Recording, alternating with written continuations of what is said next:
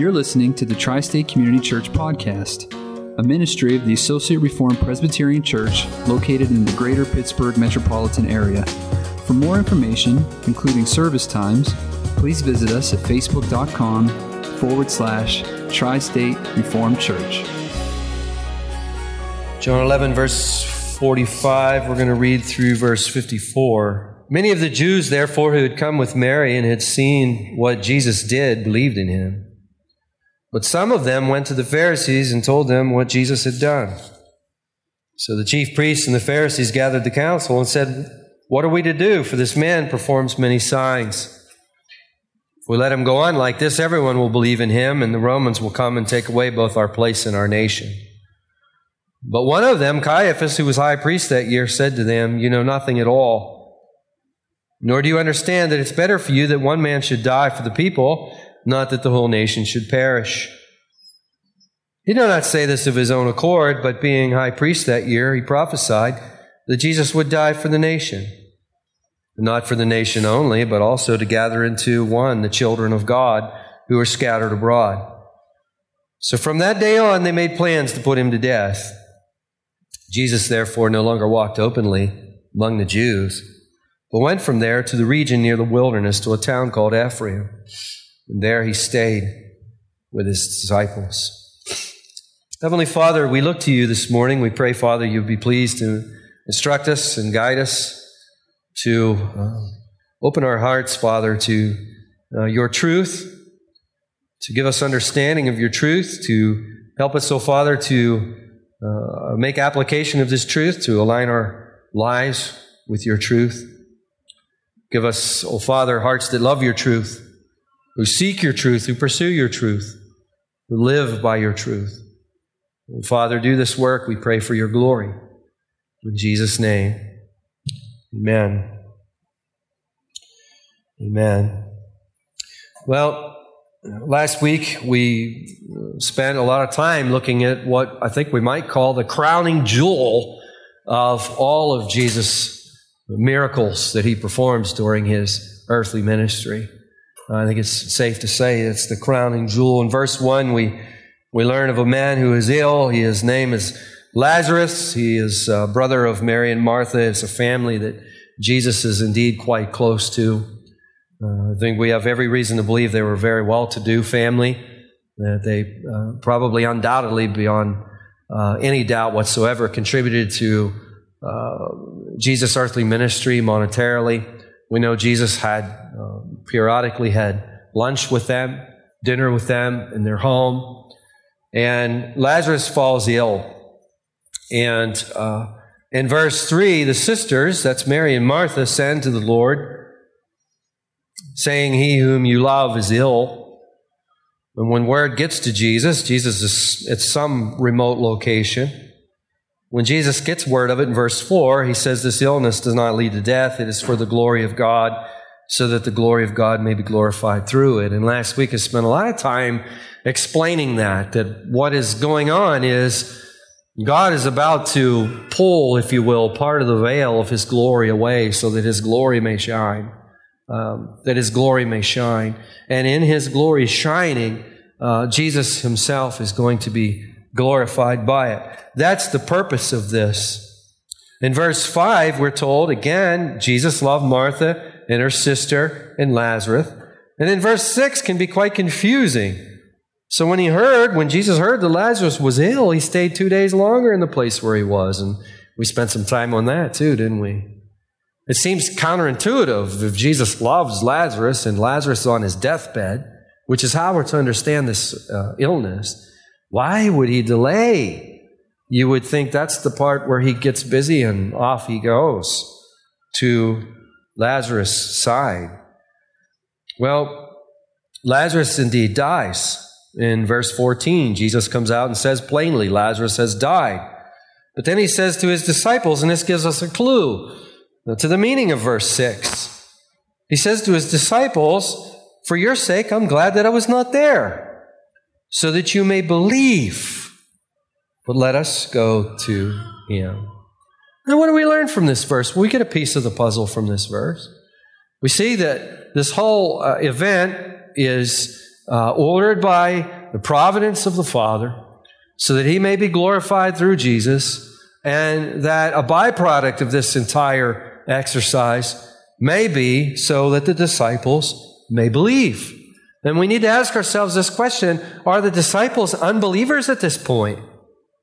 And we asked that question last week. We answered no. They've left everything to follow Jesus. They're following Jesus. But do they have it all figured out? Well, the answer is no. They don't have it all figured out any more than we have it all figured out. So what's the point? What is Jesus saying in verse 15? What Jesus is saying in verse 15 is that the event that's about to take place is an event that's going to be used to strengthen their faith. That's what's about to happen. He is going to strengthen their faith. Now, in verse 17, Jesus makes His way near to Lazarus, only to discover Lazarus has been in the tomb 4 days. And in verse 19, we see the Jews had come to Martha and Mary to console them concerning their brother. Another indication they're a well-to-do family. Presumably, people are coming up out of Jerusalem to a prominent family to be there in their time of need. It's a beautiful picture, actually. So you see, it's very biblical to come alongside people when they're grieving. In verse 20, when Martha, she gets word that Jesus is coming, out she goes to meet Him outside of the village. And in verse 21, first thing Martha says to Jesus, if you'd been here, my brother would not have died. She's expressing full confidence that Jesus could have taken the illness away if He would have been inclined to do so. Again, we could put a negative construction on this, but I don't think the context warrants that in any way. I think she's very happy that Jesus is there. She says as much in the next verse 22. Even now I know that whatever you ask from God, God will give you. There she's very much finding consolation in Jesus' presence, finding comfort in Jesus' presence. We can make immediate application of that for ourselves, can't we? Especially when we come to prayer requests like we've lifted this morning. 2 sisters having problems with their kidneys. Well, how wonderful it is to have Jesus with you in that time. But when you have a brother or a brother-in-law or a sister who is really ill, how wonderful to have Jesus with you at that time. Now, Jesus says in verse 23, your brother will rise again. Martha assumes that He's speaking of the resurrection in the last day. Verse 24, I know that He will rise again in the resurrection in the last day, says Martha. And this is, as I said last week, at least I think I said last week, this is an issue that was hotly contested and debated. You had the Pharisees who believed in the resurrection of the last day. You had the Sadducees who did not. Many of the priests and chief priests were of the Sadducee persuasion. So you had these two groups arguing about this. We see that Martha was of the persuasion that there would be a resurrection on the last day, and correctly so.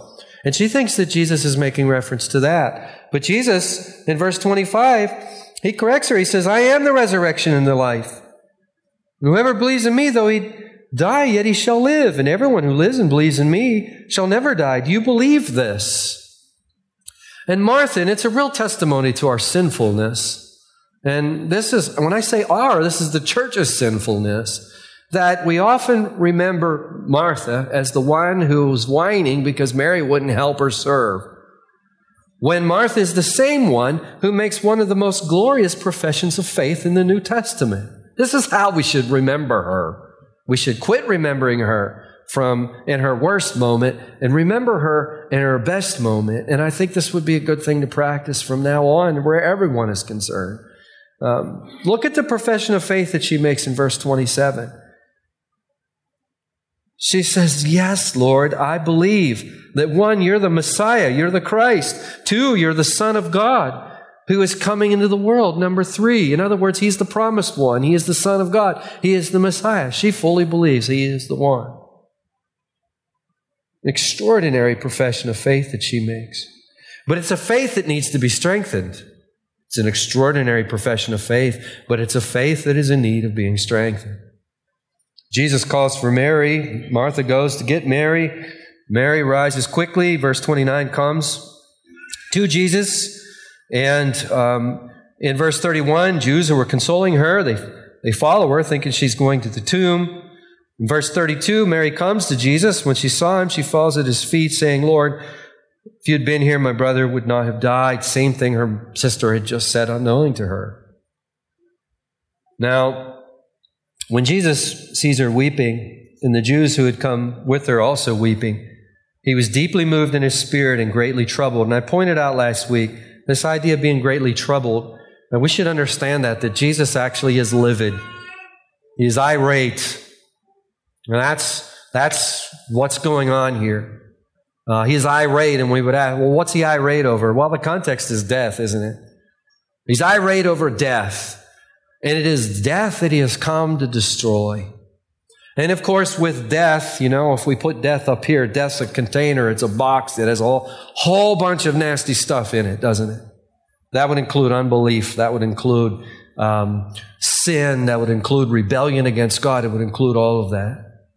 And what we really wondered over, and I say wonder with an O, or what we marveled over, maybe is a clearer word, is that in the midst of Jesus' anger, he is compassionate.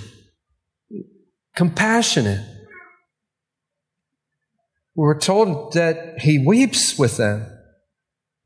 And so much so that some of the Jews who were with them commented, look how he loved him. In verse 37, they said, Could not he who opened the eyes of the blind also have kept this man from dying? By the way, that's not a compliment. It's a disparaging comment that they make right there. Then verse 38, Jesus deeply moved again. We're to understand anger here. He comes to the tomb. There's a cave, a stone laid against it. He said, take away the stone. Martha objects. It's been dead for 4 days. Lord, there'll be an odor. You see, she doesn't understand. Look how tenderly he speaks to her. This is something we need to remember always when we come to Jesus and we don't understand. He speaks tenderly to us. He speaks tenderly to us. Did I not tell you that if you believed, you would see the glory of God? It's almost like he's got his arm around her and said, listen, in the midst of your grief, in the midst of your pain, what did I say? You believe you're going to see something extraordinary. You're going to see the glory of God. So they took away the stone, and Jesus lifted up his eyes and said, Father, I thank you that you have heard me. I knew that you always hear me, but I said this on the account of the people standing around, that they may believe that you sent me. See, there's that sent me again. You remember how I annoyed you so much just a few weeks ago, saying he sent me, he sent me, he sent me, he sent me. Almost to annoyance. Here it is again. Now, what's the purpose of this? We go back to verse, 4? Is that the glory of God would be revealed and the Son of God would be glorified through it. Now, what specifically is that? That we would see that Jesus is indeed the one whom the Father has sent. See how the Bible interprets itself? Sometimes all you got to do is just keep reading and you'll come to understand what's being meant here. What's Jesus do now? We know the story. What's he do now? Now he lifts up his voice with a loud voice. Be a mixture of compassion and anger. He says, Lazarus, come out. What happens? Lazarus comes out. His hands and feet bound with linen strips and his face wrapped with cloth. Jesus said, unbind him and let him go. And that brings us to our text this morning, verse 45, where we're told many of the Jews, therefore, who had come with Mary and had seen what he did, believed in him. Now, we have seen this over and over again in John's Gospel, where we come across this idea of believing in Jesus. And we got a lesson all the way back in chapter 2 in regards to that not every time belief is made reference to here, that it's always saving faith. And we could ask ourselves, well, I wonder if this is saving faith that's being expressed here. I'm inclined to think that it is, but I'm also inclined to think that it's going to be a mixed multitude, because we're always a mixed multitude, aren't we? It's never like, in in these kinds of things, we like to cut everything and make it nice and neat and cut nice and neat. But life is not like that, is it? As we think about the Pharisees, we can say and make general statements about the Pharisees that they were A, B, C, and D, but we know in Nicodemus' case there were exceptions, and there probably were many other exceptions. I think because of the way verses 45 and 46 are placed with each other, that we have a division here, we have a contrast here. I also think that the idea of believed in Him is a kind of a reference to what Paul uses when he says, and Christ, throughout his writings, many, many times. I forget how many times. I'm thinking maybe 50 times. Maybe it's more than that. My memory escapes me here. But over and over again, you read through Paul's letters and you'll hear this, in Christ, in Christ, in Christ, in Christ. Leon Morris actually has a excursus, if you will, in his commentary where he deals just with that phrase. Spends a couple of pages just dealing with that phrase, showing the resemblance of that phrase with Paul's words, in Christ. I think that it's a pretty good argument. These are true believers for the most part in verse 45. And we could add to the purpose of this event. It's not only here to strengthen the faith of those who are already believing, but it's also here to cause those who are walking in darkness to believe. It's got a purpose of conversion, a purpose of transformation, if you will. I wonder how many people have been converted reading this story ever since this day. Maybe somebody will be converted today as a result of reading this story. It's a powerful story. Verse 46, some of them went to the Pharisees and told them what Jesus had done. Now, what are we to make of that? Well, we could put a positive construction on it. We could put a negative construction on it. You know, over the last couple of weeks, we've been doing that because we've been finding a number of statements being made that we could do that with, and we were using the context to guide us in which direction we should go. The positive construction is perhaps some of the Jews who had saw what had happened were folks who were against Jesus until they saw this happen. And now they're going back to their buddies, the Pharisees, and they're saying, listen, we were with Martha and Mary. You've heard about Lazarus. And we were there at the funeral. And we remained behind. They were grieving like you wouldn't believe. And Jesus showed up about the fourth day after he was buried. And he asked them to remove the stone. And by virtue of a command, Lazarus came walking out. And we had supper with him later that evening. And furthermore, we've had coffee with him. And he's as strong as a country horse.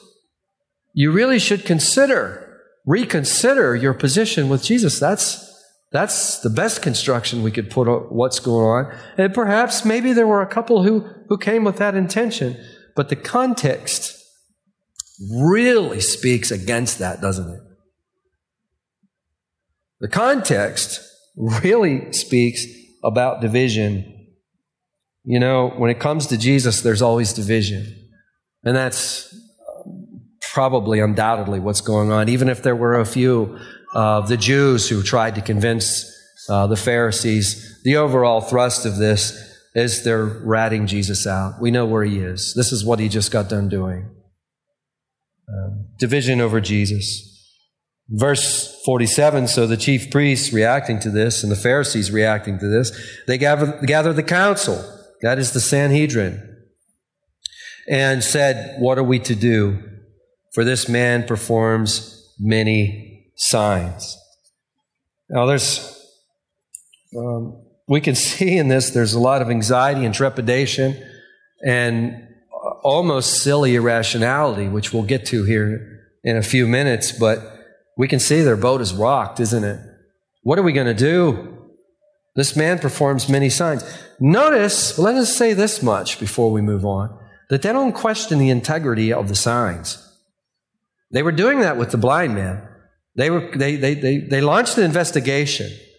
They went to the blind man. They interrogated him. They went to his parents. They interrogated them. They went back to the blind man. They were questioning the integrity at first. Here, no longer. can they question the integrity of the miracles. These things happened. There's no question. There was all these witnesses. There was all the grief. There was all the crying. Lazarus was buried. Now you can go have coffee with him. You can knock on his door and he'll answer it. What are we going to do? Verse 48. If we let him go on like this, everyone will believe in him, and the Romans will come and take away both our place and our nation. Now, what's going on there? Well, I can tell you how I would have typically explained this up until really this week in pondering over this and really working through this in preparation this morning. I would have said they were right. They're right in one respect, that if Jesus keeps going on like this, it is going to bring the Romans down on him. I'm not so sure that's really true. That's the general thrust. I mean, if you read the commentaries and you listen to people talk about this, that's usually what you hear in Longland. I'm not sure that's really true. But that's what they think, and it is a possibility. So they're holding that out. The Romans are going to come. They're going to take away both our place and our nation. Nation's easy enough to understand. What do they mean by place? Well, probably the temple. I think that's the best explanation if you want to talk about geographical places or geographical structures. But there's more to it than that. They're worried about losing their place in society. These guys have really carved out a great niche for themselves. You know, they've got fancy clothes that they can wear. They've got fancy cars to drive. They've got big expense accounts. This is big business. People praise them when they walk around. They don't want to lose that. They don't want to give that up. I think that's chiefly and principally what's going on here. And then one of them, Caiaphas, who was high priest that year, that is, he was high priest the year Jesus is crucified.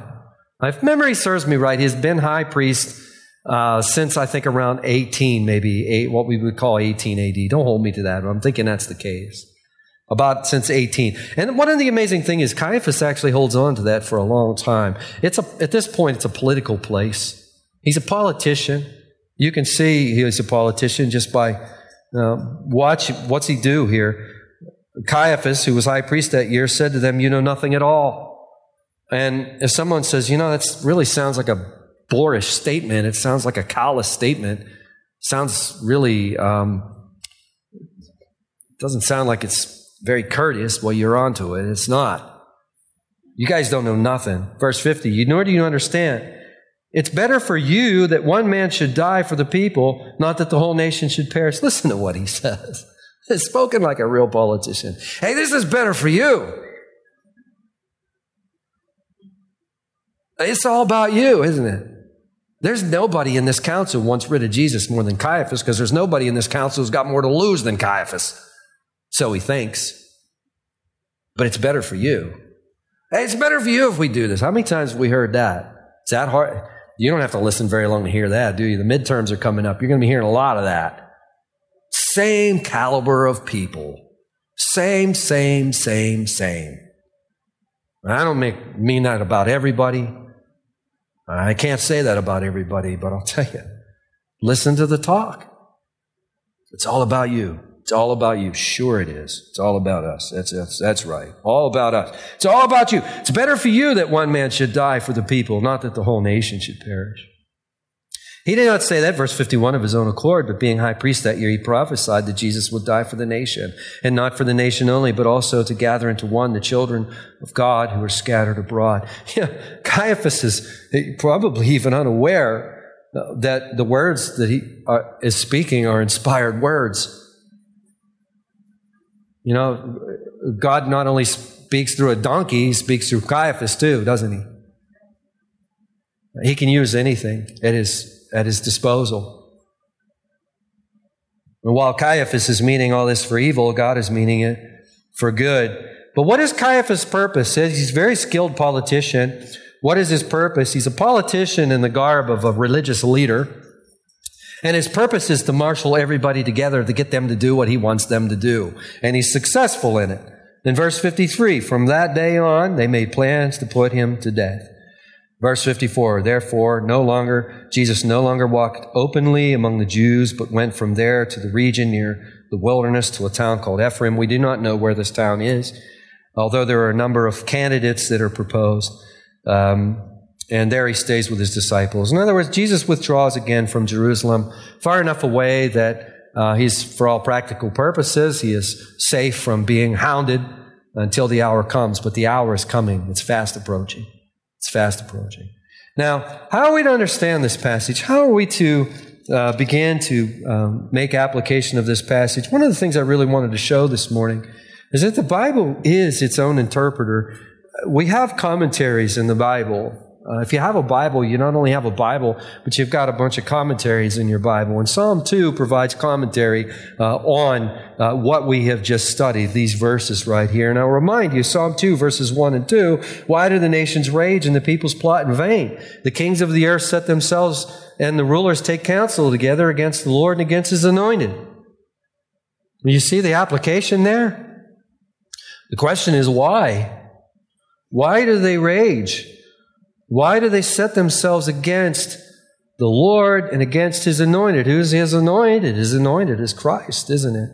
Prior to that, His anointed would have been the kings, the Davidic kings, if you will, who find their fulfillment in Christ.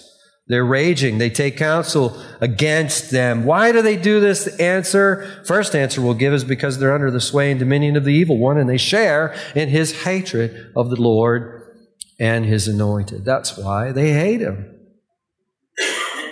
They hate Him. The devil has his minions, and some of them wear fancy clothes. Some of them are in positions of high positions in religious establishments. We need to be mindful of that always. But let me pull this down a little bit, because right now it's all outside. It's not touching any of us. It's that other guy. It's not me. It's the other guy. We need to pull this down, because this actually shines a little closer to home. Let's ask it again. Why do the nations rage and the peoples plot in vain? Why do the rulers take counsel together against the Lord and against His anointed being the Lord Jesus Christ? Why do they do this? Answer is because in their eyes the world is more attractive than Jesus. The world is more attractive than Jesus. That pulls it down, doesn't it? Because we know that tension, don't we? We know how weak we are and how susceptible we are to fall into that. When this sin's brought into the church, it looks like what we have in verses 45 to 54. It's not pretty. When this is brought into the church, it looks like that in miniature, but it still looks and smells like that, and it's not pretty. The situation is much more heinous than the world, because there's far more light at their disposal. Let's think about that for a moment. Caiaphas is the high priest. As high priest, and this is still the Old Testament economy right now that we're studying, because Jesus has not ratified the new covenant in His blood yet, has He? He still has yet to go to the cross. So there's a high priest who actually is between the people and the Lord, who will go once a year into the holy place to offer atonement for the people. Caiaphas is the guy who stands between the Lord and the people. He's turned this into a worldly position, and he loves his worldly position more than he loves anything else. This is it's ugly, but let's think about how heinous this is because of all the light. Does he know his Bible? Of course he does. He has a Bible at his disposal.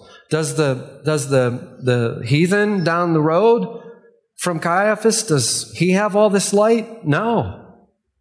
When you think about how much more guilty are these sins when they're committed inside the church than when they're committed outside of the church, how much more guilty it is. Now, this text that we have this morning, here we see all of these people pushing against Jesus. And our text this morning offers 5 things which show the foolishness of doing that. And the first, if you look back with me again to verse 47, the first is a loss of courage. Look what they say. They said, what are we to do? They've lost courage. What are we to do? What are we to do? The Pharisees, the high priest, the council are worried about what they think the Romans will do? There's a loss of boldness. Leviticus 26:36 teaches the faintness of the wicked. The wicked flee at the sound of a driven leaf. They flee when no one pursues them. Mind you, when we think of wicked, in biblical categories, unbelief is wickedness. A lot of times I think when we think about wicked, we think, well, those are the terrorists. Those are murderers. No, in biblical categories, those are unbelievers. And they flee when no one chases them. They flee at the sound of a driven leaf. Calvin was really fond of that phrase. He quoted it all the time. He would say this: they flee over the sound of a rustling leaf. If you ever read Calvin, you don't have to read Calvin very long before you'll read that phrase. I was just devotionally reading a little bit out of Institutes last night, just because I like it. And I didn't read very far before he used that phrase. They flee at the sound of a rustling leaf. Why? They have no security. There's no security. They're full of anxiety. That's what's going on in our culture. Our culture is becoming increasingly anxious. Why? Because God is being increasingly pushed out of it. That shouldn't surprise anybody. That's what we should expect to always happen under those circumstances. So here we see the foolishness of resisting Jesus. It's a loss of courage if we go down that street, but it's also a loss of rationality. It's hard not sometimes to laugh. If it wasn't that this is so serious, we could giggle and laugh about it.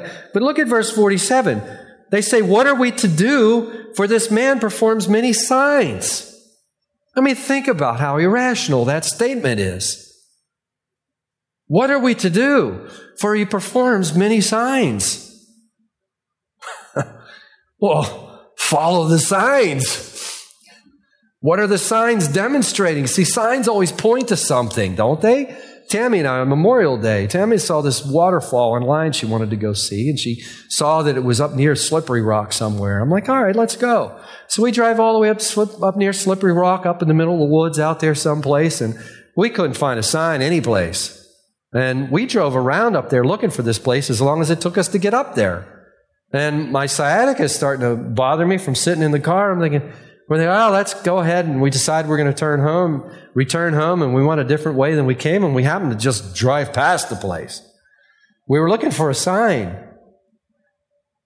We didn't drive up there to see a sign. We drove up there to see what the sign pointed to, right? What is the sign here? They're suppressing the sign that clearly points to life. The sign demonstrates here that they're worried about the Romans. The Romans are not their greatest enemy. You know, lack of health care is not our greatest enemy or our greatest problem. Economics is not our greatest problem. Whoever's in the Oval Office is not our greatest problem. Our greatest problem is death. They're worried about the Romans. Jesus has just clearly demonstrated that he is sovereign over death. He has just demonstrated that he can tell death to let its captive go. Simply by speaking, he can give the word, and death lets go of Lazarus, and Lazarus comes out. And so does the illness, by the way. Comes back healthy. Death is at his beckoning. Death is under his feet. And they're worried about the Romans?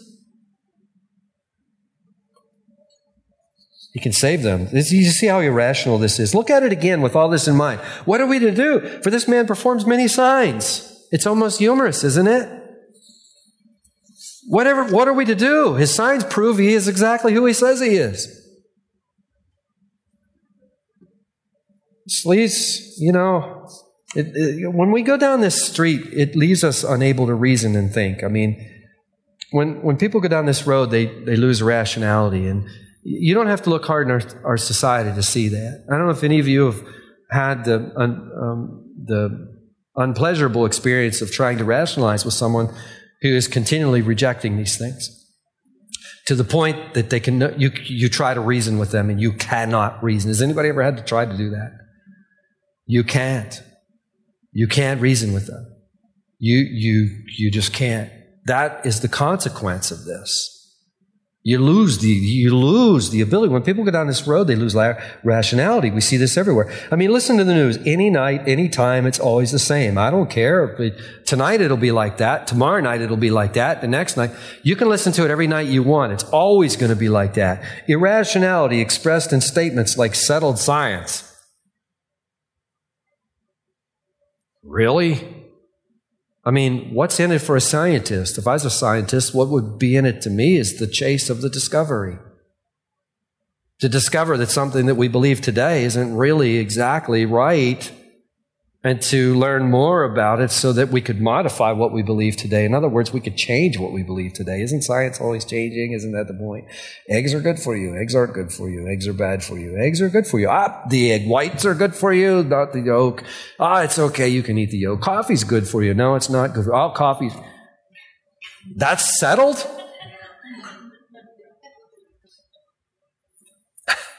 What is settled? Or Mother Nature? You'll hear that all the time.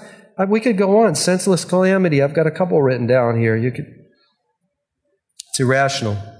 We need to move on. An unrealistic estimate of their ability and strength and power.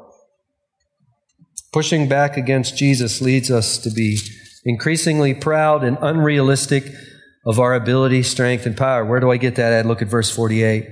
Notice what they say there. If we let him go on like this,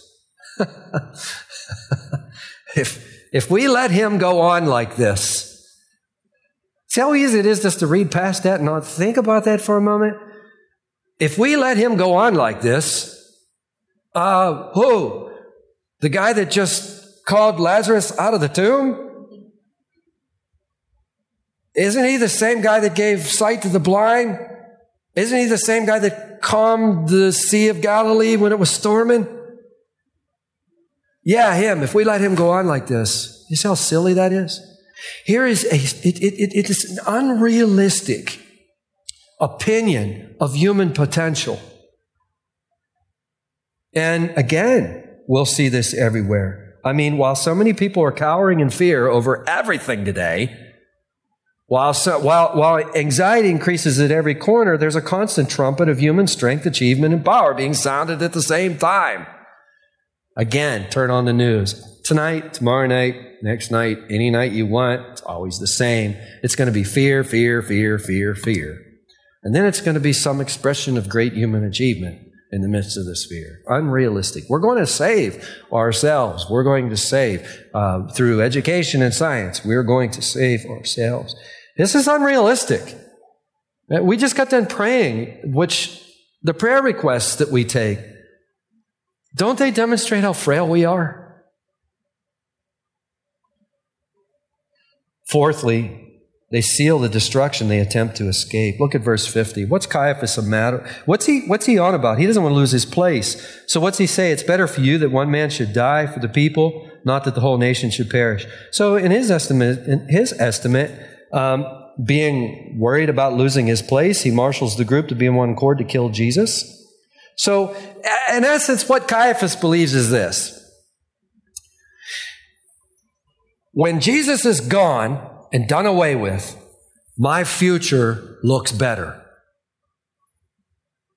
My future looks better. My welfare looks better. Things look better for me if Jesus is done away with.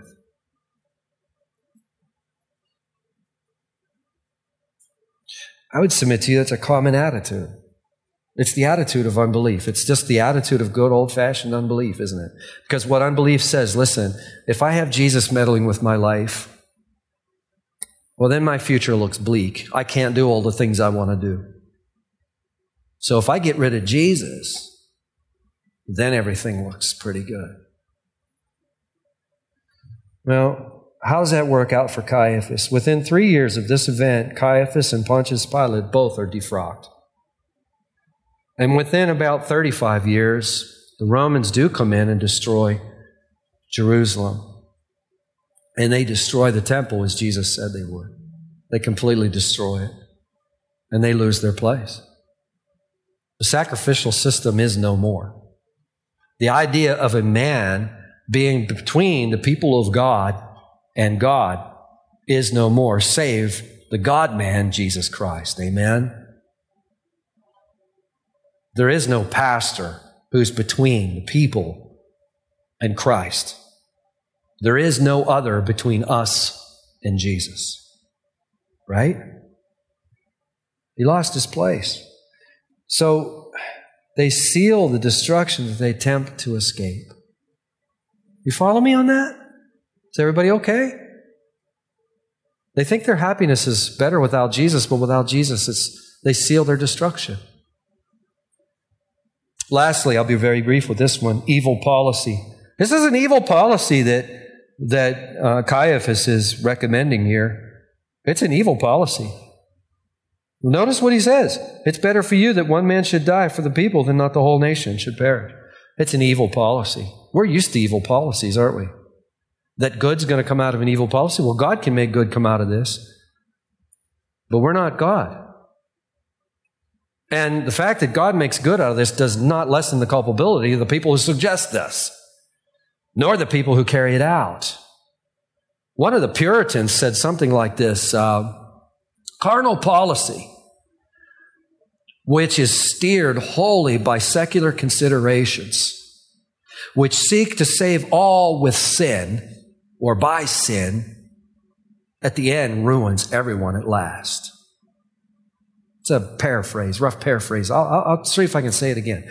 Carnal policy, which steers wholly by secular considerations, which attempts to save all by sinning, in the end ruins all at last. That is 100% of the time. As we look at all of the evil policies that are put out there and embraced, and the justifications for all these evil policies, in the end, they're going to bring ruin. Not 50% of the time, not 75% of the time, 100% of the time. It might not be today. It might not be tomorrow. It might not even be next week or next year. But unless it's retracted, it will happen. Guaranteed. Guaranteed. I never like to end on this kind of a note. I don't want to wrap us up and close now. Although some of you might say, Rick, it is time to wrap up and close, and I get that. But could we close on a positive note? The wisdom of embracing Jesus. We've looked at the folly of resisting Him. What about the wisdom of embracing Him? Well, anxiety is emboldened and cowardice is taken away and we become bold. That's what happens to the disciples, isn't it? They're emboldened upon the resurrection of Jesus Christ. Irrationality is made rational. Our minds get renewed as we embrace Jesus, doesn't it? The unrealistic is brought into reality. We begin to see how frail we are. We begin to see how sinful we are. We embrace Jesus to save us. We begin to understand what we truly are and been brought into reality. Destruction is spared. Jesus said, I am the resurrection and the life. Heavenly Father, we thank you that you are the resurrection. We thank you that you are the life. Oh, Father, we thank you and how good it is to be in you, oh, Father, this morning. Father, we pray you press these things upon our hearts, Father, as we see the complete irrationality and the foolishness of pushing back and resisting you. We see the proudness that comes from that, Father, where we unrealistically look at our own abilities and expectations, Father. Lord, we see that evil policies are never going to bring about good, oh, Father, as we enact those things. Although, Lord, you may decide to bring good for your kingdom in the midst of those things, and you do work together for the good for all who love you. But, oh, Father, for the society at large, it's never a good purpose. It's never a good an idea. So, Father, we thank you for these things. We thank you in Jesus' name. Amen.